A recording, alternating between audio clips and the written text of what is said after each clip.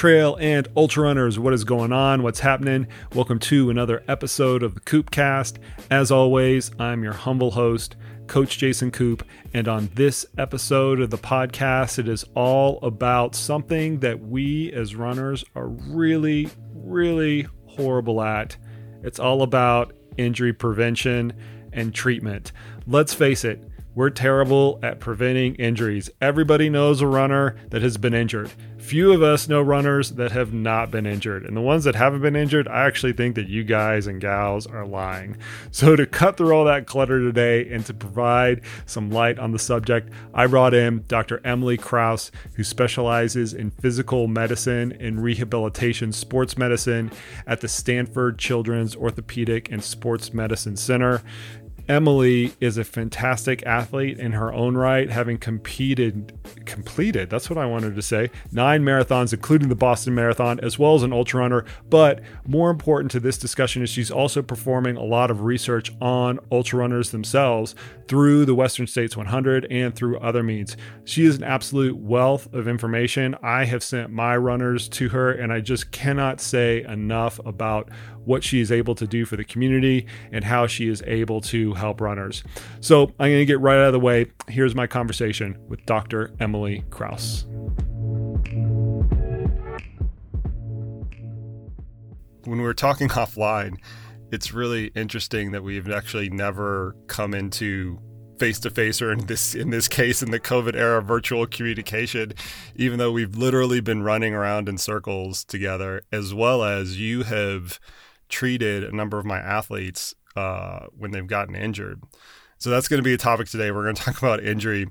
And I always feel that this is an area within coaching, within athletics, and in particular within the endurance realm, that we absolutely suck at. Coaching is an interdisciplinary profession, and I feel like we have a pretty good fix on how to improve athletes. We know what the dose-response relationship is to different types of workouts and how much mileage, athletes need to improve and things like that. But this injury thing in endurance sports in particular, I have no other way to describe it, that we absolutely fail at this. Not that we're not trying, but we absolutely fail at this.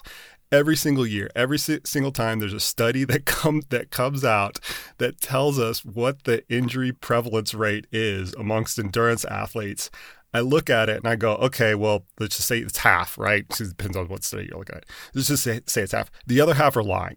I mean, that's the only way that I can encapsulate those studies.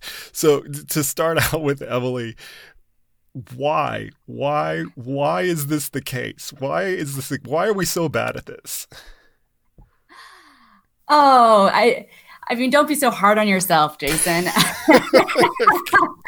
I feel like I'm throwing people like you under the bus because you're like primarily involved in keeping athletes healthy, but it's like we're trying, but we're just not it's like the weathermen, right? When the weathermen are off, when their forecast is off 70% of the time, and I live in Colorado Springs, and the weather forecasting there is notoriously horrible. I look at that as the failure of the profession. The professionals can't get enough, of a fix on the situation to give us a good weather prediction. This injury thing is the same thing because the prevalency rates are so high. I mean, that's true. There's nothing that we can change about that. Running is an injurious sport. And I feel most coaches, their goal is not to injure their athletes. I think all coaches, that's their goal. But I think there is that fine line between getting an athlete to the start line as healthy as possible, but also performing at his or her best. And that's the kind of challenging crux of the coach, is where does that line go? And each athlete is individual. And that's, as much as I appreciate you trying to make the effort to understand the why of these injuries, I think it's so complicated. And that's why there's still new research that's getting churned out on the regular. And I think we as physicians are continually humbled, especially in the sport of ultra marathons and ultra running, that we still have so much to learn and understand about that particular sport as to the why and what can we do to reduce overall injury risk as best as possible. I think it's hard to prevent. Just like you said, I think the prevalence rates are so high that it's probably going to happen at some point. But I think the question is, how bad is it? And how soon can that athlete return to their activity without really taking too much time off? And I think it depends on the type of injury and some of these other predisposing risk factors and other kind of actions and behaviors that maybe aren't as directly related to the training as far as the workout and the long run and what maybe the coach is prescribing or coach is writing up as far as their training program. So it's complicated, but that's why we're having this conversation to at least understand what we know. Totally. And I started actually tracking this with my athletes in the mid 2000s, probably 2005, 2006, because I wanted to understand, was I doing better than the average? Like I wanted to use it as a little bit of a, hey, Coop, are you doing a good job with this? And so ever since 2005, 2006, I've tracked the injury rates with my athletes on an annual basis. How many athletes did I have during the year? And then how many of them got injured? And I'm proud to say that I beat the averages year after year after year, but they're still horrible. Like they're still not very good. So we're going to try to get on a pathway to getting better, because everybody listening to this podcast is an ultra runner, and every one of them without fail has been injured. And if you haven't, call me, because I want to know your secret sauce or you're lying. Right. So let's start on the prevention side of things. We're going to move through this chronologically. We're going to move from prevention to sort of injured, this weird transition phase, to actually injured, and then the rehab part. What does the research tell us, and what do we know about the things that can actually be preventative for injury in an endurance? We're going to consider this as an endurance running setting. Mm-hmm. So I think the first question is, what injury are we talking about? Are we talking about like a tendinopathy, or are we talking about a bone stress injury or stress fracture, stress reaction? Are we talking about a blister? I mean, right. All of those are going to take very different strategies. And I have a feeling we're thinking more of like the kind of musculoskeletal, probably more so bone, because those are the ones that the athletes and the runners are most afraid to get as part of their training, because of the concern for the amount of time that they're out. And the challenge is there's a lot of factors that go into play with an athlete, as far as where are they at in their training cycle, what's their baseline mileage, how long have they been running, what's their underlying risk kind of profile look like. And we're a lot of the work that I've been doing in the kind of ultra marathon world specifically is trying to understand specific risk factors for bone health and kind of get a better handle on that and how that's different from a collegiate runner and adolescent runner. Are they the same? My hunch is no, just because to get to that ultra marathon or ultra running state, you kind of need to get past some of these other milestones and these other points to get to almost that more resilient kind of stage of training. So kind of looking at kind of underlying risk factors such as nutrition. I think that's a personal interest and kind of area of research and clinical interest of mine is an athlete really kind of just fueling properly.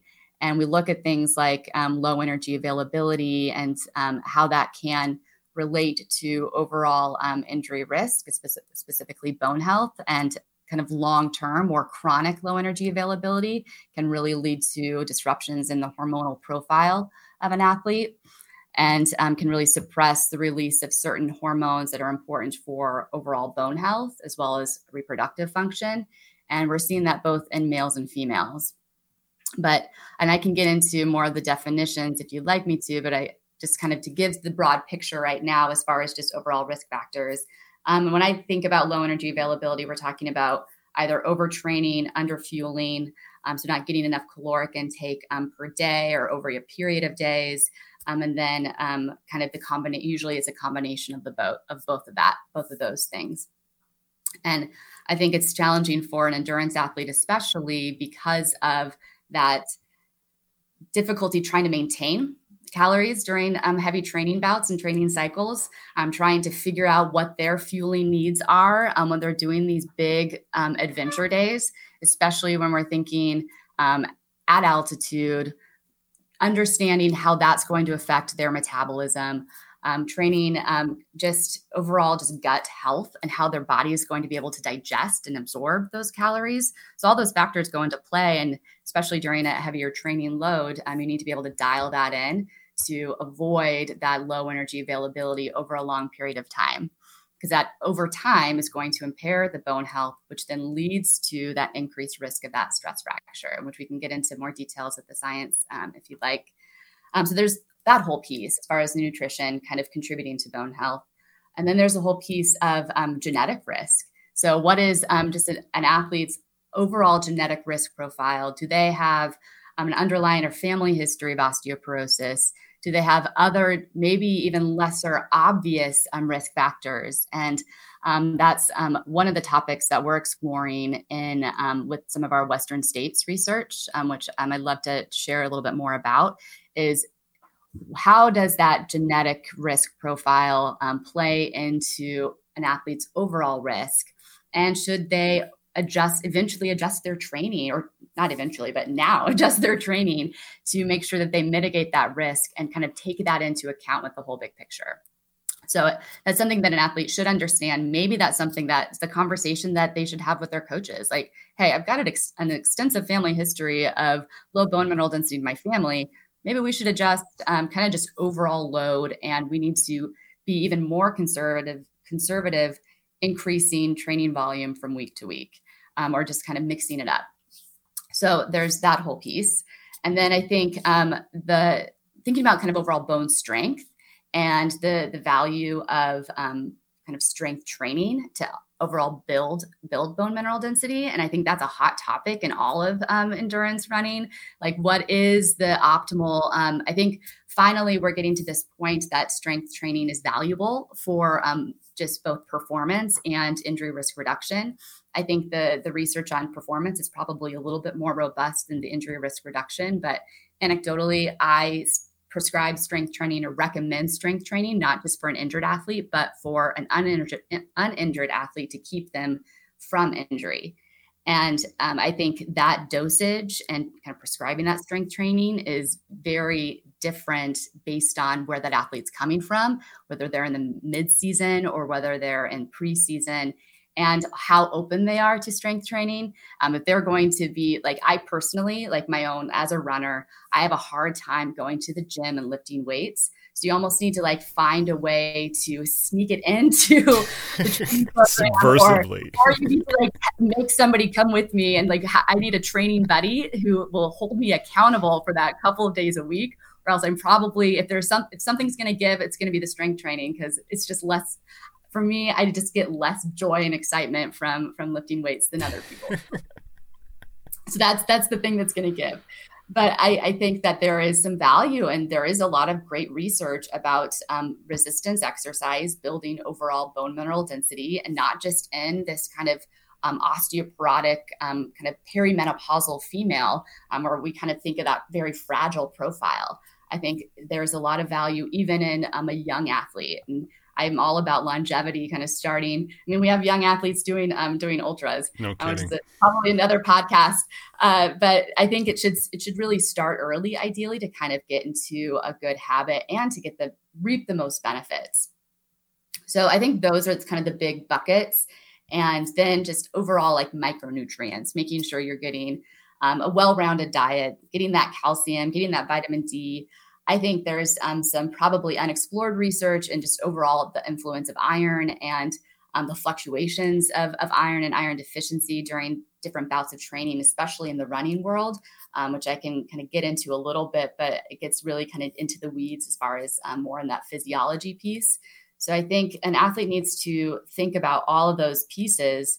And then beyond that, just sleep, stress level, those are also, I think, an athlete forgets sometimes that like the stress of maybe a new job, maybe a pandemic, maybe like some challenges in a relationship, that's going to influence overall just kind of baseline stress level. And for me, stress is stress, whether it's stress from a workout or stress from a crazy day at work. That needs to be factored in. And something I've learned as an athlete is to communicate those, like all the stresses. Sometimes I know coach doesn't want to be your therapist, but being able to be like, hey, this has been a hell of a week and I am feeling pretty overwhelmed with work, and having that coach be able to be like, all right, we need to like dial back and maybe eliminate that workout or adjust it, just the timing of it, to integrate it into the training program. And those little things kind of, I think, can help mitigate and kind of keep that training steady and reduce that risk. So, I mean, for me, it's a holistic approach, kind of factoring in each of these risk factors and possible causes and contributors. And it's different for each athlete as far as, is this a weekend warrior or is this a kind of dialed, I'm going for kind of the big races and I'm in that elite kind of pro category. And I think there is a lot of overlap in that conversation, but I think the focus and emphasis is a little different too. And I think all of it's important. So I think you just gave me like 7 podcast ideas, Emily. Thank you very much. It's a lot of workload on my plate now. It actually makes it a little bit easier because sometimes content is hard to continue to churn out. But the thing that the listeners can learn the most from that entire monologue from is that injuries are multifactorial. There's very rarely, unless you fall and you break your collarbone or some sort of impact injury, they are very rarely caused by one singular thing. Yes, there are heavier hitters than others, and that's what we try to filter through when we're working with athletes. Yes, it might be more of this and less of that, but there's always a constellation of things going on. The other thing that really struck me as you were speaking is I was reminded that our theory on why injuries start to crop up has kind of gone in waves over the years. When I first started coaching, it was all about biomechanics. Biomechanics are the sole cause of injuries, and then it moved to footwear. Everybody went, minimalist shoes, and then they swung over to the maximalist side. And now the theme, and I don't know whether this is probably a little bit of additive, there's some Venn diagram overlap, but now there seems to be much more focus on the entire stress load picture and recovery picture, as well as nutrition, which you just mentioned. And I've always found that an interesting facet because, like, as coaches, we've jumped on that. Like, I've jumped on the biomechanics bandwagon, and wrongfully so. Yes, there are biomechanical factors at play, but it's not like everybody has to have perfect form. Obviously, because everybody would not be injured, right? We would have solved that problem a long time ago, right, Em? Right. And it's funny. So part of my work, I work at a motion analysis sports performance lab. I'm the medical director. I'm not a biomechanist. I do not spend hours nerding out on, is it rear foot strike versus mid foot strike and what force vectors are at play.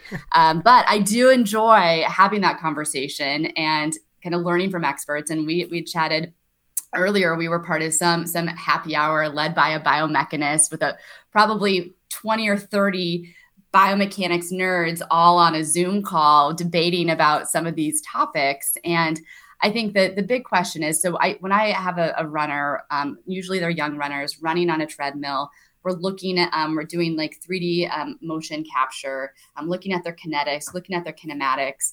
And sure, everybody's going to have some nuanced differences with their form. And I'm not I don't break them down and say, hey, your ankle's off by 2 degrees. You're at risk for knee pain for the rest of your life. You just hang up the shoes now. You just better retire. This is bad news.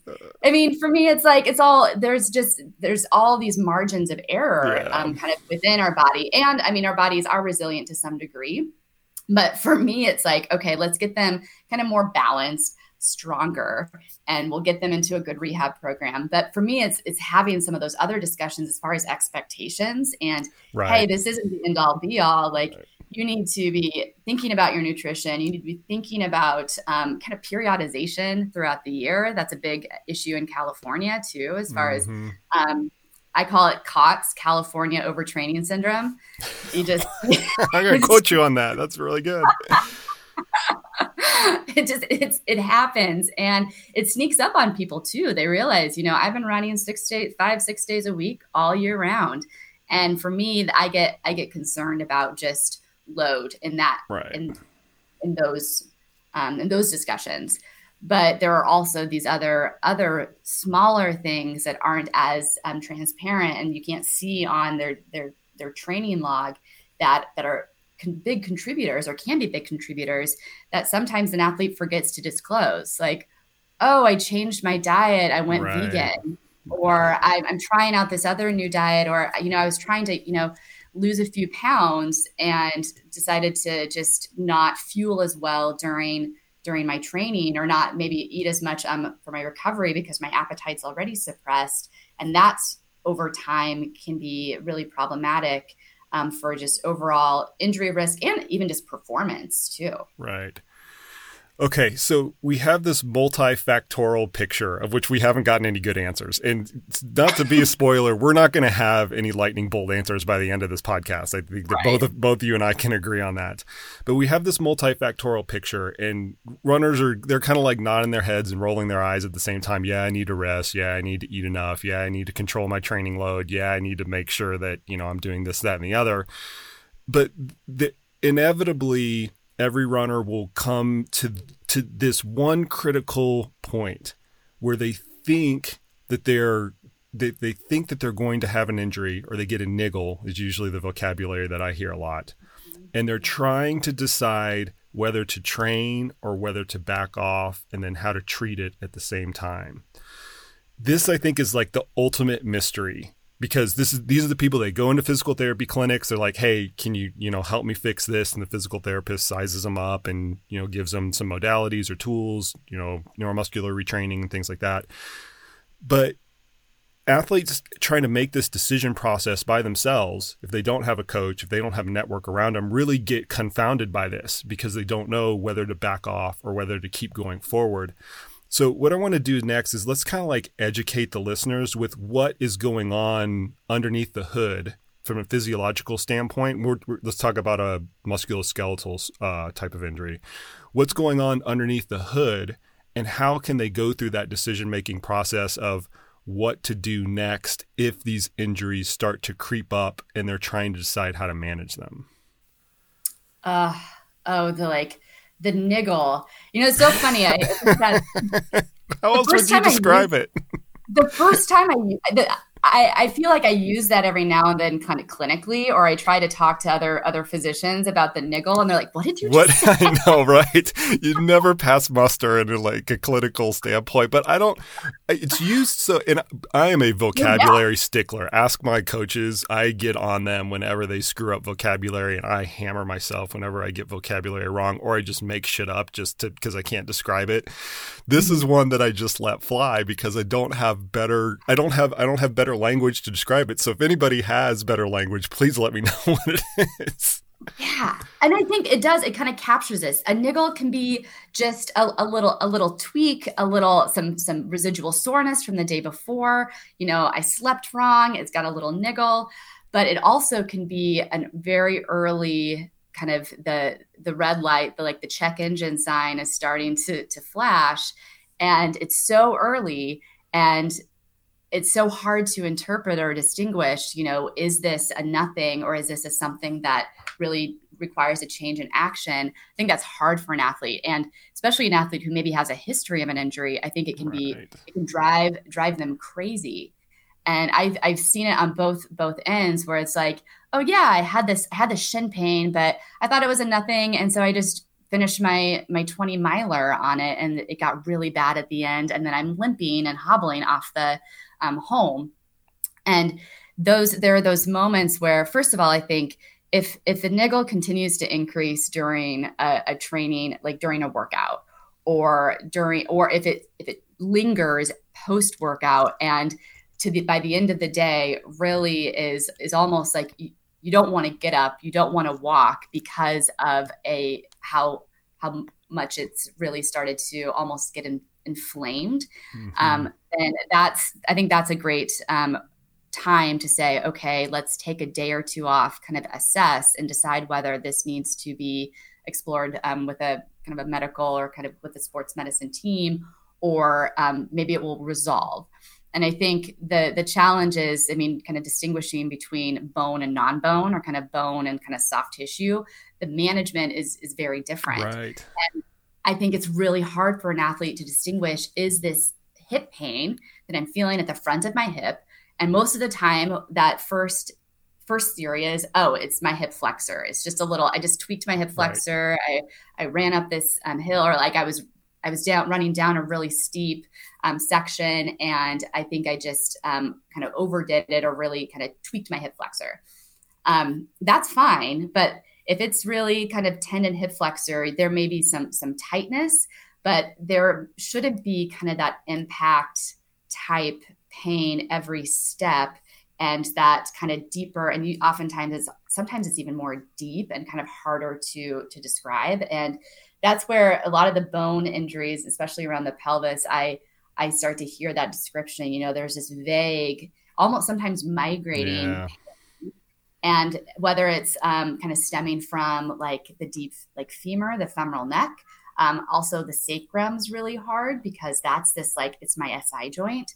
So I think sometimes these athletes get into injury denial a little bit and start to chalk it up to maybe something that they were told previously when they did have that diagnosis. And they're like, oh, it's just my SI joint again. Right. I just need to do this little stretch, or this little kind of hop, skip, and a dance, and then I can go back to my training. And I think what needs to happen, and what should happen, is I think body awareness is important. I think understanding when an athlete may be kind of catastrophizing based on a prior history is important, to just be aware and have kind of a frank conversation of, like, are you really having severe pain, or are you scared because you were so set back by this prior injury? And part of it's valid, because a big risk factor for future injury is history of injury, or history of that injury, and especially with bone stress injury. But I think kind of getting into a bit more of a conversation, and for me, 1 or 2 days of modified activity to kind of further explore for an athlete, and kind of adjusting training, not to the point of sabotaging their training block, but really maybe saving them is better. And I would love to hear your thoughts on this. Is better than trying to push through. I'm not the coach. Another disclosure, I'm not a coach, and I'm definitely more conservative. And I'm sure sometimes coaches get frustrated, because I'm like, hey, let's dial back, or just kind of take that on the bike. Or take that to a different mode of activity if they're trying to maintain some aerobic capacity, or trying to make sure they don't lose fitness. I think that the neurotic side of the athlete really starts to take over.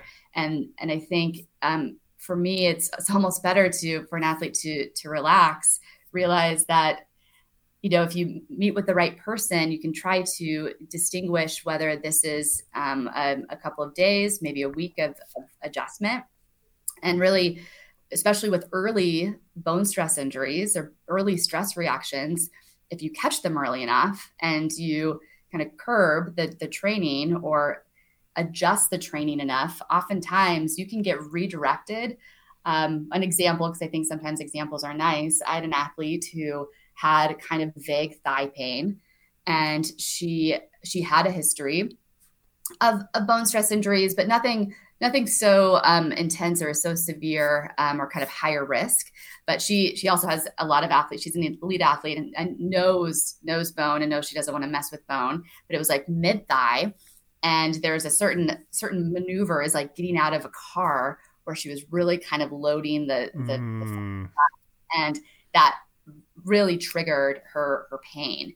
And she's like, something's not right. She tried to do a workout on the track.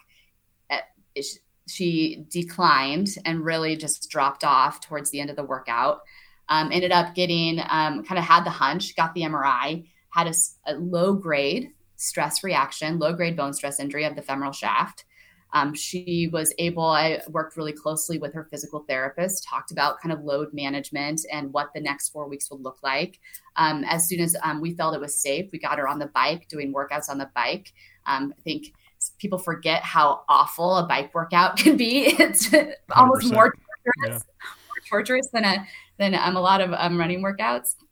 And she was able to get back in a really, like a 4 to 6 week time frame. And I don't want to give that as an example that, oh, okay, all I hear was 4 to 6 weeks. That's what I'm taking away from this. But no, it's we caught it early enough, and we were able to really get that athlete back safely to that elite level. And she probably wasn't doing higher level workouts for a little bit longer. But, femoral shaft stress reaction is way different than a fracture. Right. Like if you wait and you train and you get to the point where that literally breaking point, you're either out for the season or you got a rod in your corner. And those are the things that the athlete needs to listen to, is that, we got to adjust the bone remodeling during that time. And sometimes it's just taking the dial back that's enough to allow that remodeling and kind of that reset to happen. You asked me this and I'll answer it. The way that I look at this through a coach is through a directional lens, because I realize that athletes are always going to have pains and things like that just through the course of training. It's a hard freaking sport, running and trail running and ultra running. It's a hard freaking sport. You're intentionally damaging your body in order to get better. That's the fundamental proposition with physical and endurance training. But I use a directional arrow. Is I see a trend line that's getting worse, that's when I'll start to put in advanced interventions. Go see your physical therapist. We're going to, back off the training load. We're going to do X, Y, or Z, whatever the thing warrants. If the trend line is the same or it's getting better, then I realize that painful sensations, I was choosing my words very carefully there, that painful sensations are part of the occupation. It's part of the gig. It's part of the game. You're not going to be able to avoid those all the time. And then sometimes it's what you want in order to overload the body.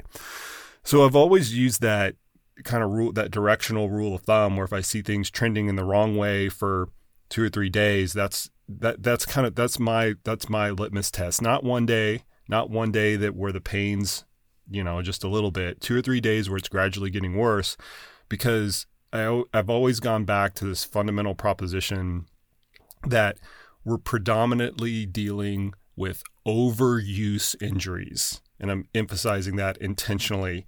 They don't happen because I took a wrong step over here, or I did this hill workout or whatever. That is just the end point. In reality, that overuse injury has been brewing for weeks or sometimes months. And if you have a good dialogue, and if an athlete has good body awareness, to use your vocabulary, if they have good body awareness, they likely have noticed that, or should have noticed that, weeks ago, and didn't pay attention to those directional arrows. That's fundamentally, that's the way I've always tried to manage it. I don't play physical therapist and okay, go, do E-stim or contrast baths or anything like that. I call in the experts when it's time for that. But as somebody who monitors training on a day-to-day basis, that's kind of my fundamental role as a coach. I've just found that directional arrow you get more good answers out of that, and you don't have to curtail the training unnecessarily. The linchpin in all of that is the athlete has to constantly be updating the subjective feedback within their training log, because it's so important. Mm-hmm. Mm-hmm. Sounds like that was like a nice plug for your athlete. God, it's taken me a while to do that, but like I said, I still think I suck at it. I think everybody sucks at it. Yeah. It's hard. It is hard, this transition between not being injured and having something to deal with, something that you're aware of, and getting injured. If we had a perfect crystal ball, we'd never even get to the first step, right? But the reality is that we don't. a lot of what you've been doing recently is research to try to illuminate what is going on underneath the hood, specifically within an ultra running population. And so I want to give you a little bit of the floor. This podcast is going to come out before Western States, so hopefully you can recruit the entire 400 some odd person field into this study. Do you guys, let me pause for a second, get on a soapbox for just a minute or so here. The Western States Endurance Run does a phenomenal job of supporting research. And I had to look this up the other day because I'm in the middle of writing the second edition of the book, and that's not a shameless plug. It's just background story. When I first started coaching, the year that I first started coaching ultra runners, throughout that entire year, exactly 6 papers were published that had some version of ultra running in the title. I had to go back, do a retroactive PubMed search to find this. Ultra running, ultra marathon, whatever it was. Exactly 6 during the year. That's not a lot. Now, there's research that existed before that, but 15 years ago, it was really skinny. And it was very, very hard to drive research and science-based practice when none actually exists. Western States has been at the forefront of changing that. They're not the only player. There's a lot of other players in there, but they actively support it to the nth degree. They pull money out of their budget to support it. I just think it's awesome. Emily, you're involved in that, so thank you. Anybody who gets the opportunity to participate in one of these research projects that's done through a race, through their local university, do it. Take advantage of it. It helps everybody. It feels good to do afterwards. Maybe the study is a little invasive and it doesn't feel good during, but afterwards, when you look back on the experience, you'll actually feel that you've contributed to something. And we're at the stage where all these contributions are incredibly important, and they add just a tremendous amount to our knowledge to it. That's my soapbox. Go and join Emily's study. So what's going to come on tap? What have you been doing with Western States, and what's going to kind of come next? Jason, thank you for that plug. We'll be sending out a recruitment email probably early May, and that's really helpful. And I think so important too, to just get a diverse population, and just any information is going to contribute to the science and the understanding of ultra running. But so this is our third year. We've been lucky to be able to conduct research at Western States in 2018 and 2019. And it's really been a continuation of this idea and this hypothesis. So you'll see, or you'll notice that we don't have a lot of publications out yet, because we're a little underpowered, or we don't have enough athletes to really make broad conclusions. It's hard. Yeah. I'm going to put that little asterisk, hey, we're still, some of the stuff that I'll talk about, we still need a bit more information to make sure that it holds up. But our studies, so that our primary analysis, we're trying to look at different risk factors, and I'll kind of get into some definitions with female and male athlete triad. So those triad risk factors in ultramarathon runners, and how it really relates to bone health. And we're also looking at specifically that association with stress fracture risk, bone mineral density risk, and the relationship with different genetic risk scores.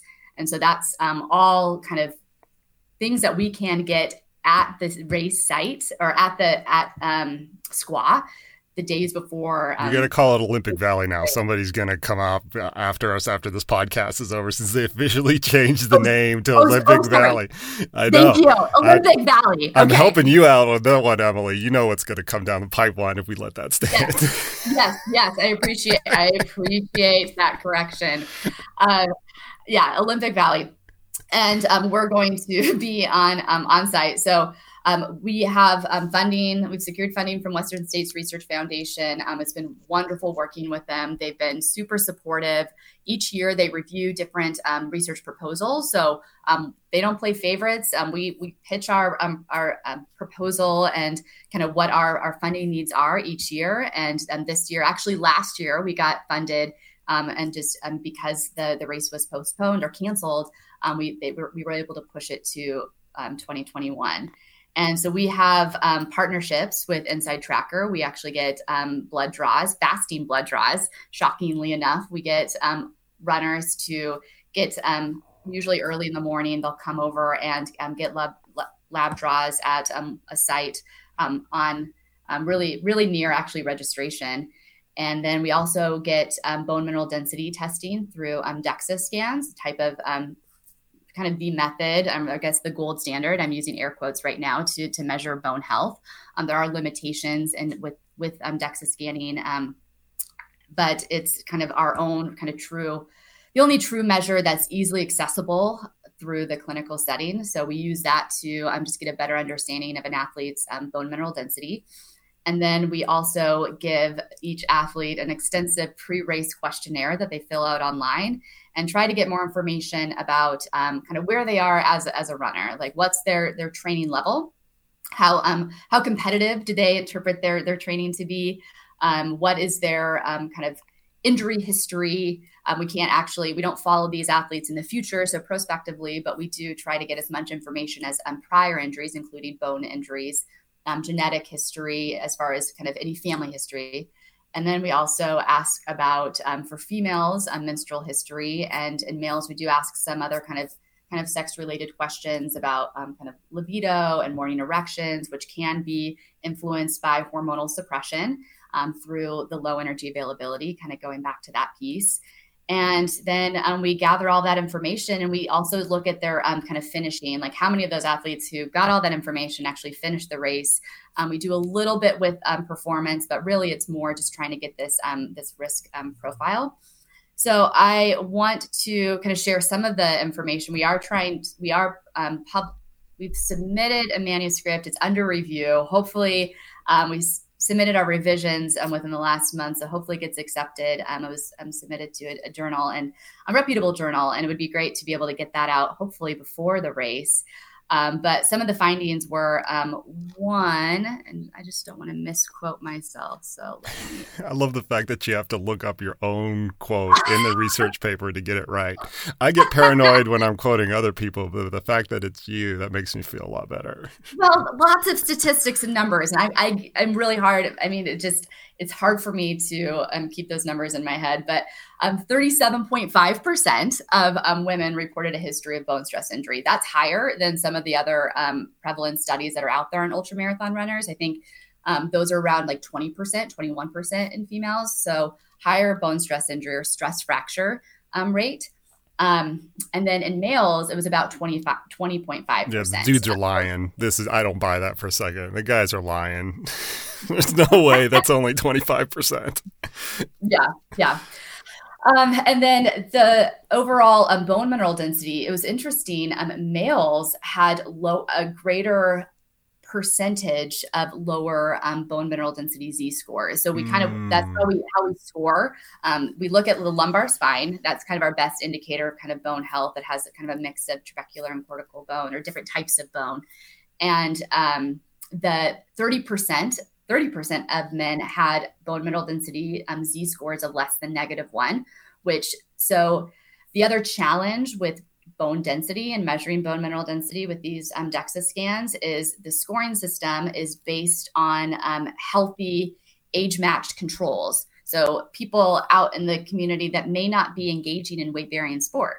So you would think that a runner, especially an ultra runner who is putting a lot of load into their bone every day, should have overall higher bone mineral density. So if you look at kind of what is osteoporotic definition in a general population, that is different than what we kind of through American College of Sports Medicine guidelines for what low bone mineral density is in our mind. And so we use less than -1 as our cutoff. And so 30% of males had bone mineral density Z-scores less than -1. However, in females, only 16.7%, so almost 17% had scores less than -1.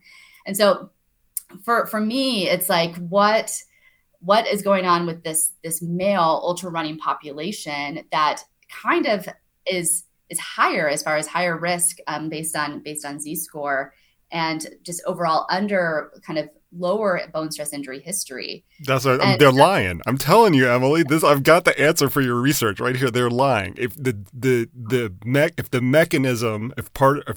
big part of the mechanism is poor bone health, and the guys showing up to the line have markedly poorer bone health than the women, they should have more bony stress injuries coming into the race. So the fact that the research or the survey is saying the inverse is true, they're just lying flat out. I'm telling you right now, case closed. They're just lying. Yeah.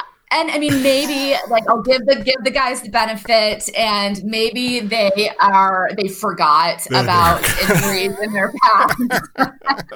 maybe they were minimized. They're like, oh yeah, that really wasn't an injury. That really wasn't an injury. Oh God. Sorry, dudes. This is I'm just calling it like it is.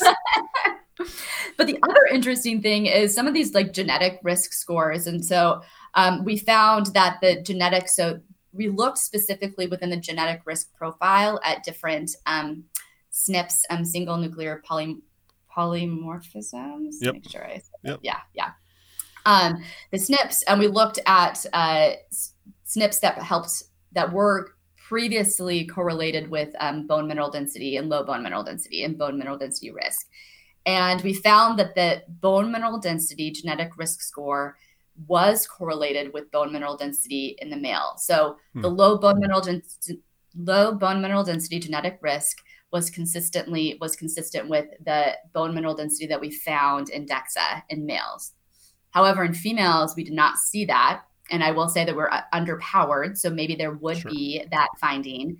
But for me, it kind of takes us back to that conversation at the beginning about this multifactorial nature for bone health, bone mineral density, and bone stress injury risk. And are there more hormonal influences? If you kind of had to put a percentage and a weight in a weighted pool as far as how much weight do we need to put on the hormonal risk profile versus the genetic risk versus the biomechanics versus the load, and is that different in males and females?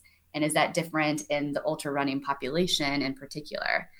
And unfortunately, my answer is we still don't know. Yeah. But that's why you do the research. That's why you do the research when you don't know answers. And that's why it's important. I mean, I can remember, part of, once again, trying to encourage people to go do the research. It wasn't that long ago where we used a scale at an aid station to determine hydration status. In Western states in particular, they would pull you from the race or make you stay in the aid station if your body weight had dropped below, I think it was 8% of your starting body weight. And we know largely through research that was done at Western states that athletes should actually be losing weight during the course of the race. So this policy had the opposite effect that it was intended to, where athletes were intentionally trying to overhydrate, which causes other problems, blah, blah, blah. But my point with that is we didn't know that before the research. Now we know it. We can reverse course on that particular policy, which was bad for athletes. Let's get that right. That was not a good policy for athletes to have. And a lot of other races had it, not to throw Western states under the bus or anything like that. But it doesn't happen unless people like yourself, Emily, actually do the work. So everybody, let's shoot for 400. How many people are in the Western States field this year? 460 something. 400. Let's shoot for 400 people that are involved in Emily's study. Let's just get everybody, especially the women, because as you mentioned, they're underrepresented in ultra running to start out with, and they're underpowered in the study that the studies that you're involved in. Okay, so what's next? What do you want to see kind of come down the pipeline 3 or 4 years from now in this whole area of bone health and injury prevention, like your wheelhouse? What do you ultimately kind of want to see happen in the field? Oh, wow. Do you want to know my dream? Yeah, totally. Because we can make it happen. How long is this podcast? So I think, here's my dream.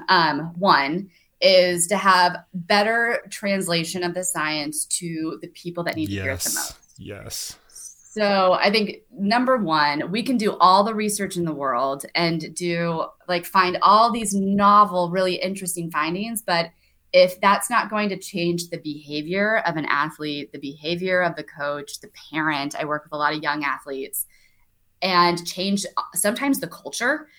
And that's like a big ask, but I think we need to oftentimes change the culture within the sport. And I think that starts with good science, both kind of the like deep down kind of technical science where you're like in the lab, but also like out in the world and like what's going to motivate people and kind of look at more behavioral changes and what's kind of into that psychological component of all this, get into the psyche.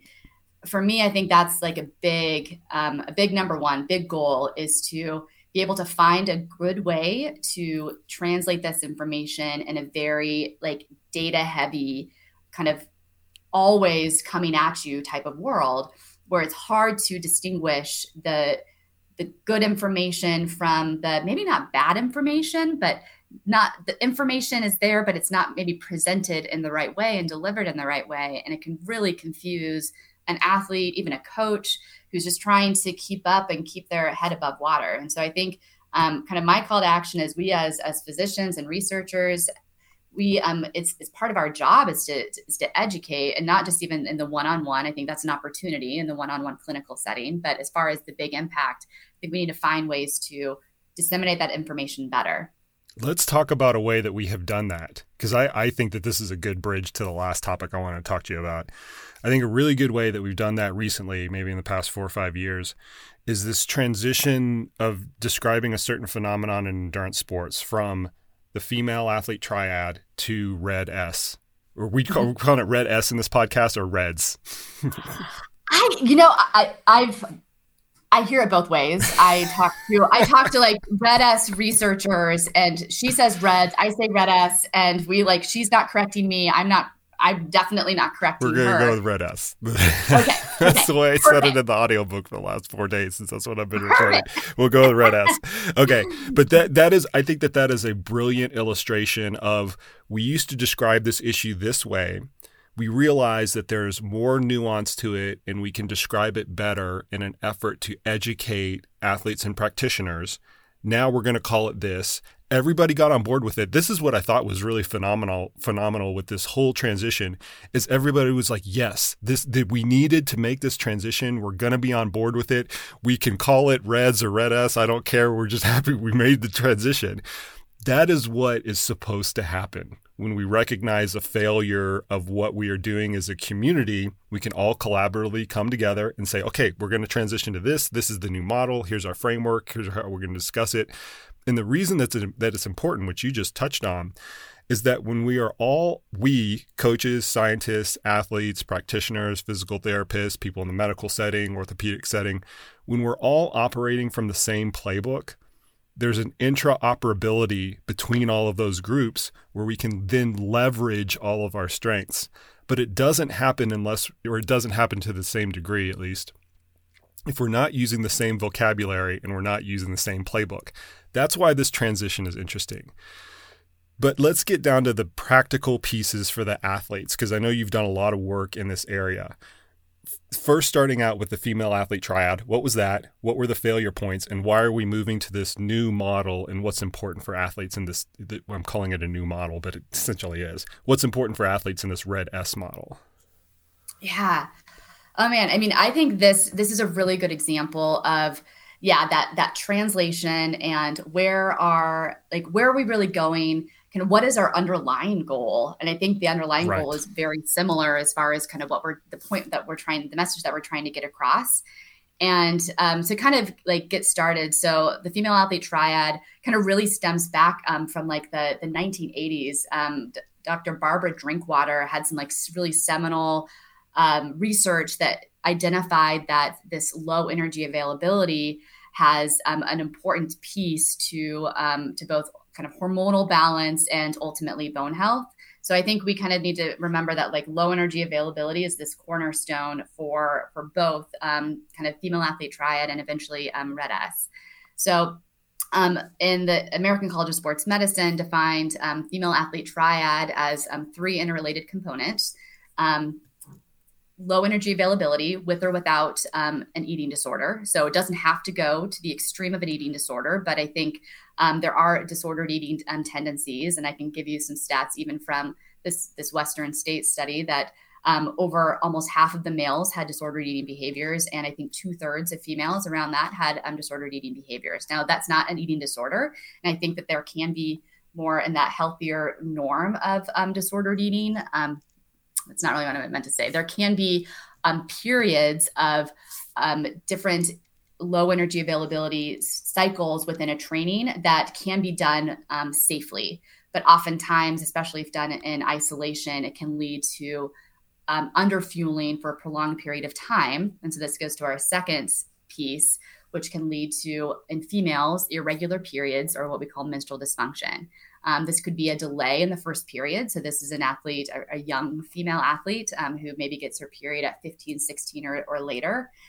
Or it can be an athlete who during heavier bouts of training loses her period or doesn't even have to lose her period. That cycle can change. It can get lighter. It can maybe change as far as kind of shorter duration.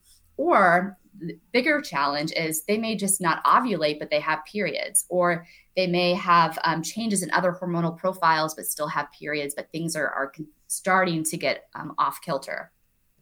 So that reproductive suppression through irregular periods can then lead to changes in bone remodeling, which is the third, which is low bone mineral density or impaired bone health. So that might be a history of stress fractures if we don't measure bone mineral density. We don't have to in all athletes, or can actually be low bone mineral density, as we defined earlier through American College of Sports Medicine, as a DEXA Z-score of less than -1. So those are the three components. So the female athlete triad, there's a lot of research on the relationship of triad risk factors and low bone mineral density, triad risk factors, and prospective or future stress fracture. So we were able to use that triad risk tool to actually, as a predictive model, to actually predict potential risk for future stress fracture. And that could help stratify risk for a physician who's trying to communicate with an athlete, how to maybe adjust training, or in a collegiate setting, they may be restricted from actually participating in sport to some degree.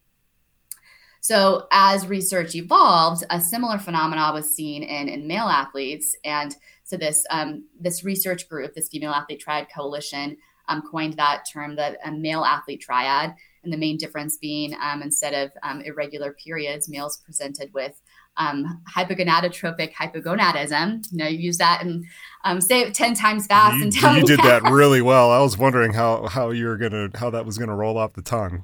Kudos to you. I would have stumbled over that 100 times. What is that, by the way? Listeners have now just rolled their eyes going, I have no idea. That's too many syllables for me to keep track of. So that is a suppression of sex hormones that are more specific to a male athlete. Specifically, the most common hormone that we talk about is testosterone. The challenge with measuring testosterone is there's a wide array of normal, more air quotes over here. And the lower testosterone, we do see that in endurance athletes, and that can, again, lead to other reproductive effects and suppressed bone mineral density. So similar type of phenomena, but a little different in males. But we're still seeing in our collegiate athlete population, also part of another research study called the Healthy Runner Project. It's been going on for 7 or 8 years now with Stanford and UCLA. And we found that this cumulative risk assessment tool, looking at the male athlete, is also predictive of future bone stress injury risk. So there's something happening here. So in 2014, the International Olympic Committee came together and saw low energy availability as its cornerstone, and really wanted to expand this definition, or kind of take this, expand the triad to encompass more health and performance consequences. And so they coined the term relative energy deficiency in sport to really capture that. And that includes male and female athletes. So I think one misconception is that RED-S is really replacing, as far as terms, replacing the male or female athlete triad. And really the understanding is that the RED-S is an expansion of this female and male athlete triad. So if you actually look at, I know, Jason, you'll probably show this graphic or figure, the both health and performance consequences of RED-S in a really nice kind of circular figure. really clean. And part of that includes the triangle of the triad. And I think you can see that there are all these other circles as cardiovascular effects, affecting the immune system, affecting just overall kind of mood and the mental health pieces. And I think those are really important factors that can be a consequence of low energy availability that just have yet to be fully understood and studied to the degree that the triad has been studied. So I would say, we kind of think about the timeline of the female triad and then the male athlete triad. And that started in the 80s and 90s. And Red-S is really kind of getting going in 2014. And thanks to the International Olympic Committee, has really just churned out some great research.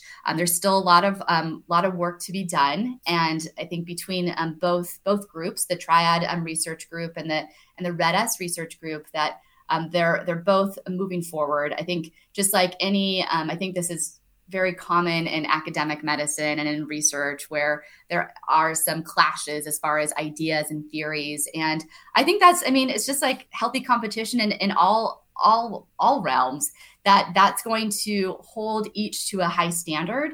And I think one of my goals with some of this information and dissemination of information is I hope to have a platform that I can really pull in both of those concepts and kind of explain the relationship and the good research that's coming out of both of those ideas.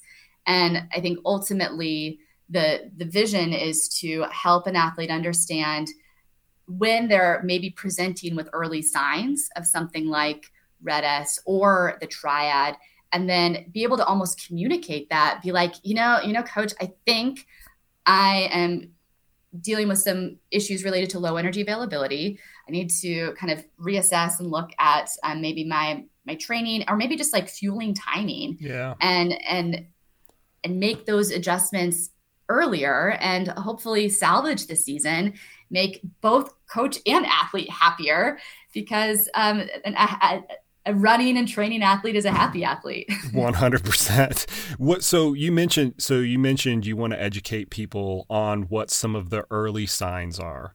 What are you finding out so far? Like, what are some of these things that the athletes should watch out for, where they need to put a pause and say, okay, I need to assess this. And then we can take it to, it'd be really easy to just say, listen, you need to increase your energy intake. But functionally, what's the outcome? How should the athlete course correct if they do see any of those signs? Yeah. I think that the low hanging fruit, the one that's been studied the most is kind of an athlete or female athlete losing her period. Right. That's the one we talk about the most. And for me, that's kind of late in the game.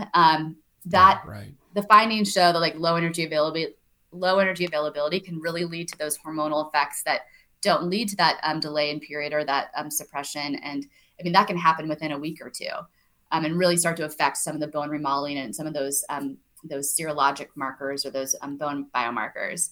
So for me, that's too late. And I think it also is challenging because a lot of athletes are on different types of hormonal replacement therapies, which is another topic that we could really get into as far as some of the challenges, one, in understand and kind of teasing out an athlete's true kind of internal hormonal profile when they are on some type of hormonal replacement. But I think, hold on, this shouldn't get glossed over. If athletes are in this state, you're saying full stop the train. That's too late. You need to completely reassess what's going on, because it is such a lagging indicator, or it lags so long. Okay. I want everybody to pay attention to that, because that's super important. Let's try to back up though. If there are leading indicators, what could they be, or what are some of the earlier, at least that don't lag as much, some of the earlier indicators that issues might start come about because of Red-S?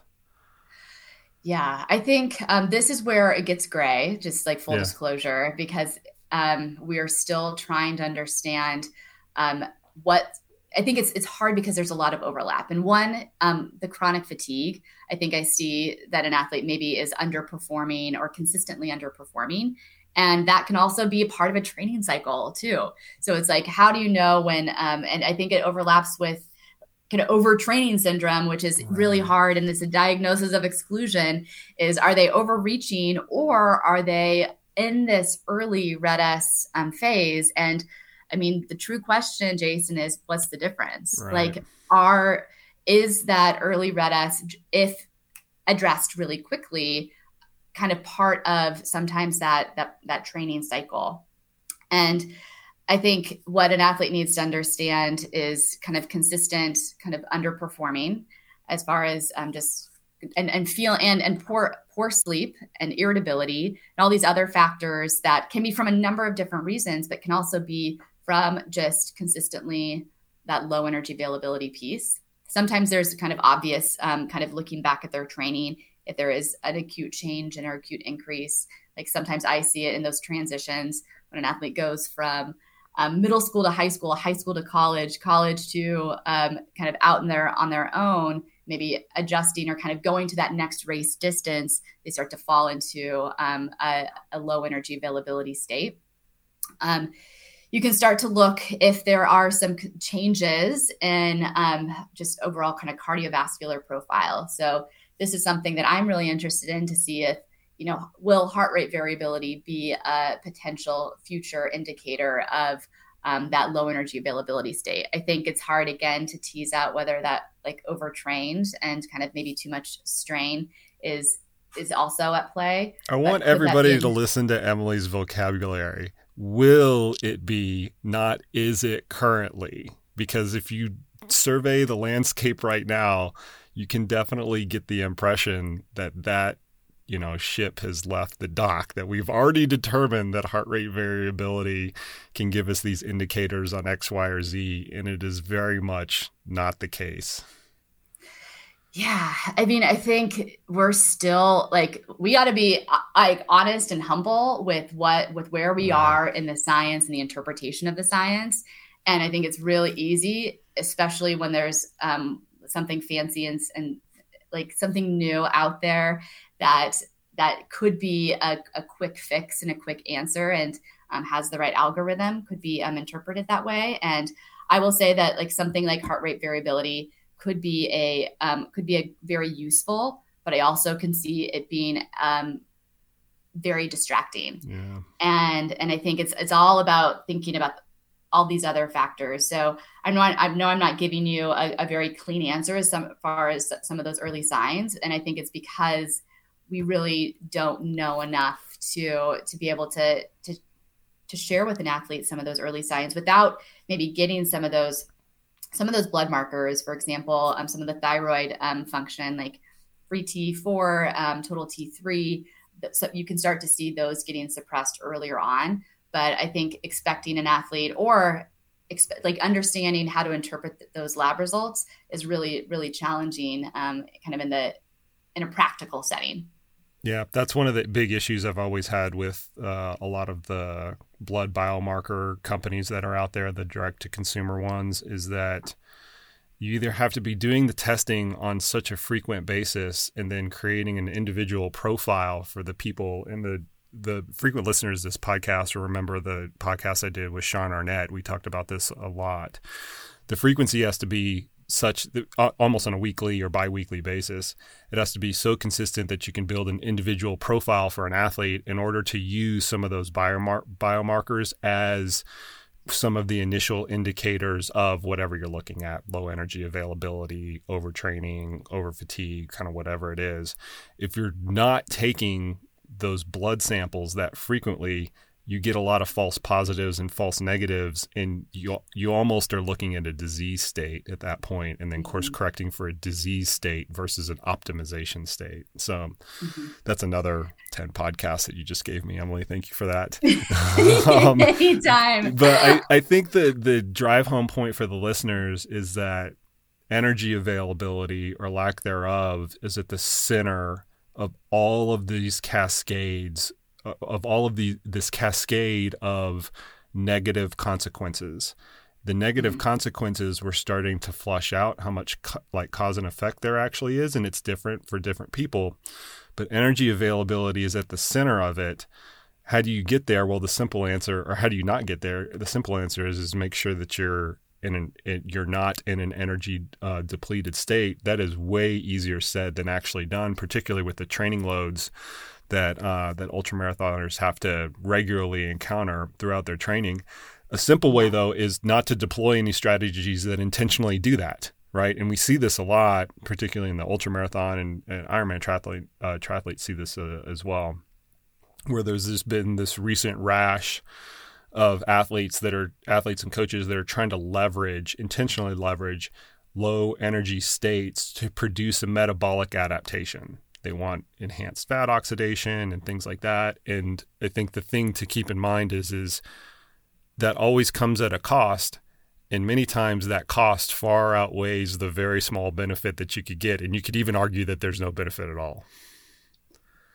No, I think is such a good point. And I really enjoyed your podcast interview with Craig Sale. Shout out to what Craig is doing and Kirsty's doing out there on just better understanding those fluctuations in fueling. Trent Stellingwerff is also another big researcher in that world. And I was just reading some of the research specifically in that ultra endurance population and fueling and fueling strategies. And I think there's always this dream that we're going to try to kind of cheat the system and figure out how to find that sweet ratio. I mean, do we really need carbs? Oh, maybe not. And then ultimately, I loved some of this research Louise Burke just put out that really kind of refuted and not all, but just was like, hey, pump the brakes here. Carbs are really important for multiple different reasons, especially in an ultra endurance world. And so I think that you highlight a really important point that fuel, there are certain kind of specifics that we need to think about as far as the type of fuel that's putting into our body. But I think everyone can agree that fueling is incredibly important, and the timing of that, especially in an ultra marathon runner, you need to have that dialed. You need to practice. You need to find ways. If you struggle to get fuel in your body at 3 hours, 4 hours into a race, then you need to practice that and figure out how to get that fuel in your body, because ultimately that's going to affect your performance. It's going to wreak havoc on just multiple different systems, including bone health, that we're understanding all the other effects that may have that we don't fully understand, especially in the ultra endurance population. And I think another piece is the whole idea of supplementation and thinking that you can just supplement with all of these different micronutrients, and kind of that's just going to be this panacea that allows you to be resilient and unbreakable. But I think that there is a time and a place, and I prescribe supplements quite a bit, especially if an athlete who has an injury, to just make sure everything is optimized. But really thinking about ways to get that from the diet, and if it's consistently low, kind of asking the big why. That some of the other factors that could be at play too, because long-term micronutrient deficiencies are going to be a problem and could lead to an injury, or could also lead to other kind of health effects as far as kind of prolonged fatigue and other factors. 100%. Take-home messages is eat your Wheaties, people.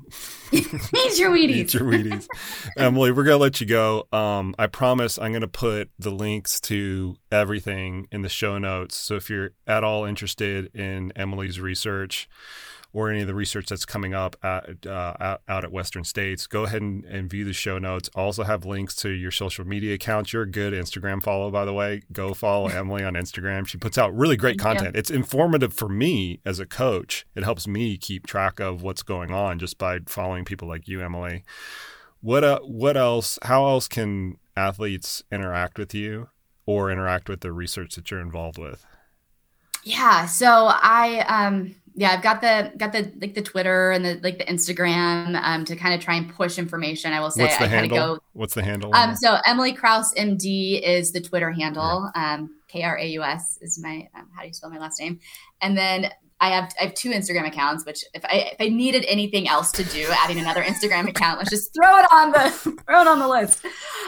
So there's Emily Kraus MD, which is a little more social, more kind of family and fun. And then I try and do it Emily Kraus, MD _sport science, where I try to push, and then I'm trying to be better about pushing some good information to kind of the followers and what I'm interested in and some of the research that I'm doing. So those are kind of the social media. And then I do have a website that if you are interested in trying to get in touch with me, both for like with clinical questions, there are ways often to do kind of telehealth visits out of state. It gets a little bit more challenging, but I'll kind of do my best to help an athlete in whatever way I can. And that's emilykrausmd.com. Just Google Emily Kraus. You'll find it out. Yeah. Emily, on behalf of the listeners and for me personally, thank you for what you do. You've helped me as a professional throughout the course of your career, whether you realize it or not, but also you've individually helped a lot of my athletes with various issues as they've gone through their running career. So I owe you a debt of gratitude for that. You will continue, since we all suck at preventing injuries, we've already been through that. That's going to continue. So I appreciate the fact that we have individuals like yourself that we can continually lean on. Thank you, Jason, for this opportunity. Thanks for having this podcast to kind of give a lot of these researchers and clinicians and scientists a voice to be able to kind of get to your listeners. Because that's why we're here, and it's super rewarding. So thanks for the opportunity. 100%.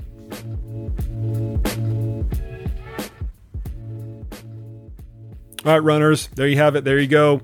Much thanks to Emily for coming on the podcast today. We will have to bring her back on when we have a little bit more information as to what actually turned out from all these studies that we are doing at Western States. I cannot emphasize enough, if you have the opportunity to participate in research, please go do so. It helps our understanding of the sport, or injuries in this case, or bone health in this case, a tremendous amount. And none of that is possible if we don't get people to volunteer for the studies. So go out there, volunteer for the studies. You will thank yourself later, and I thank you in advance.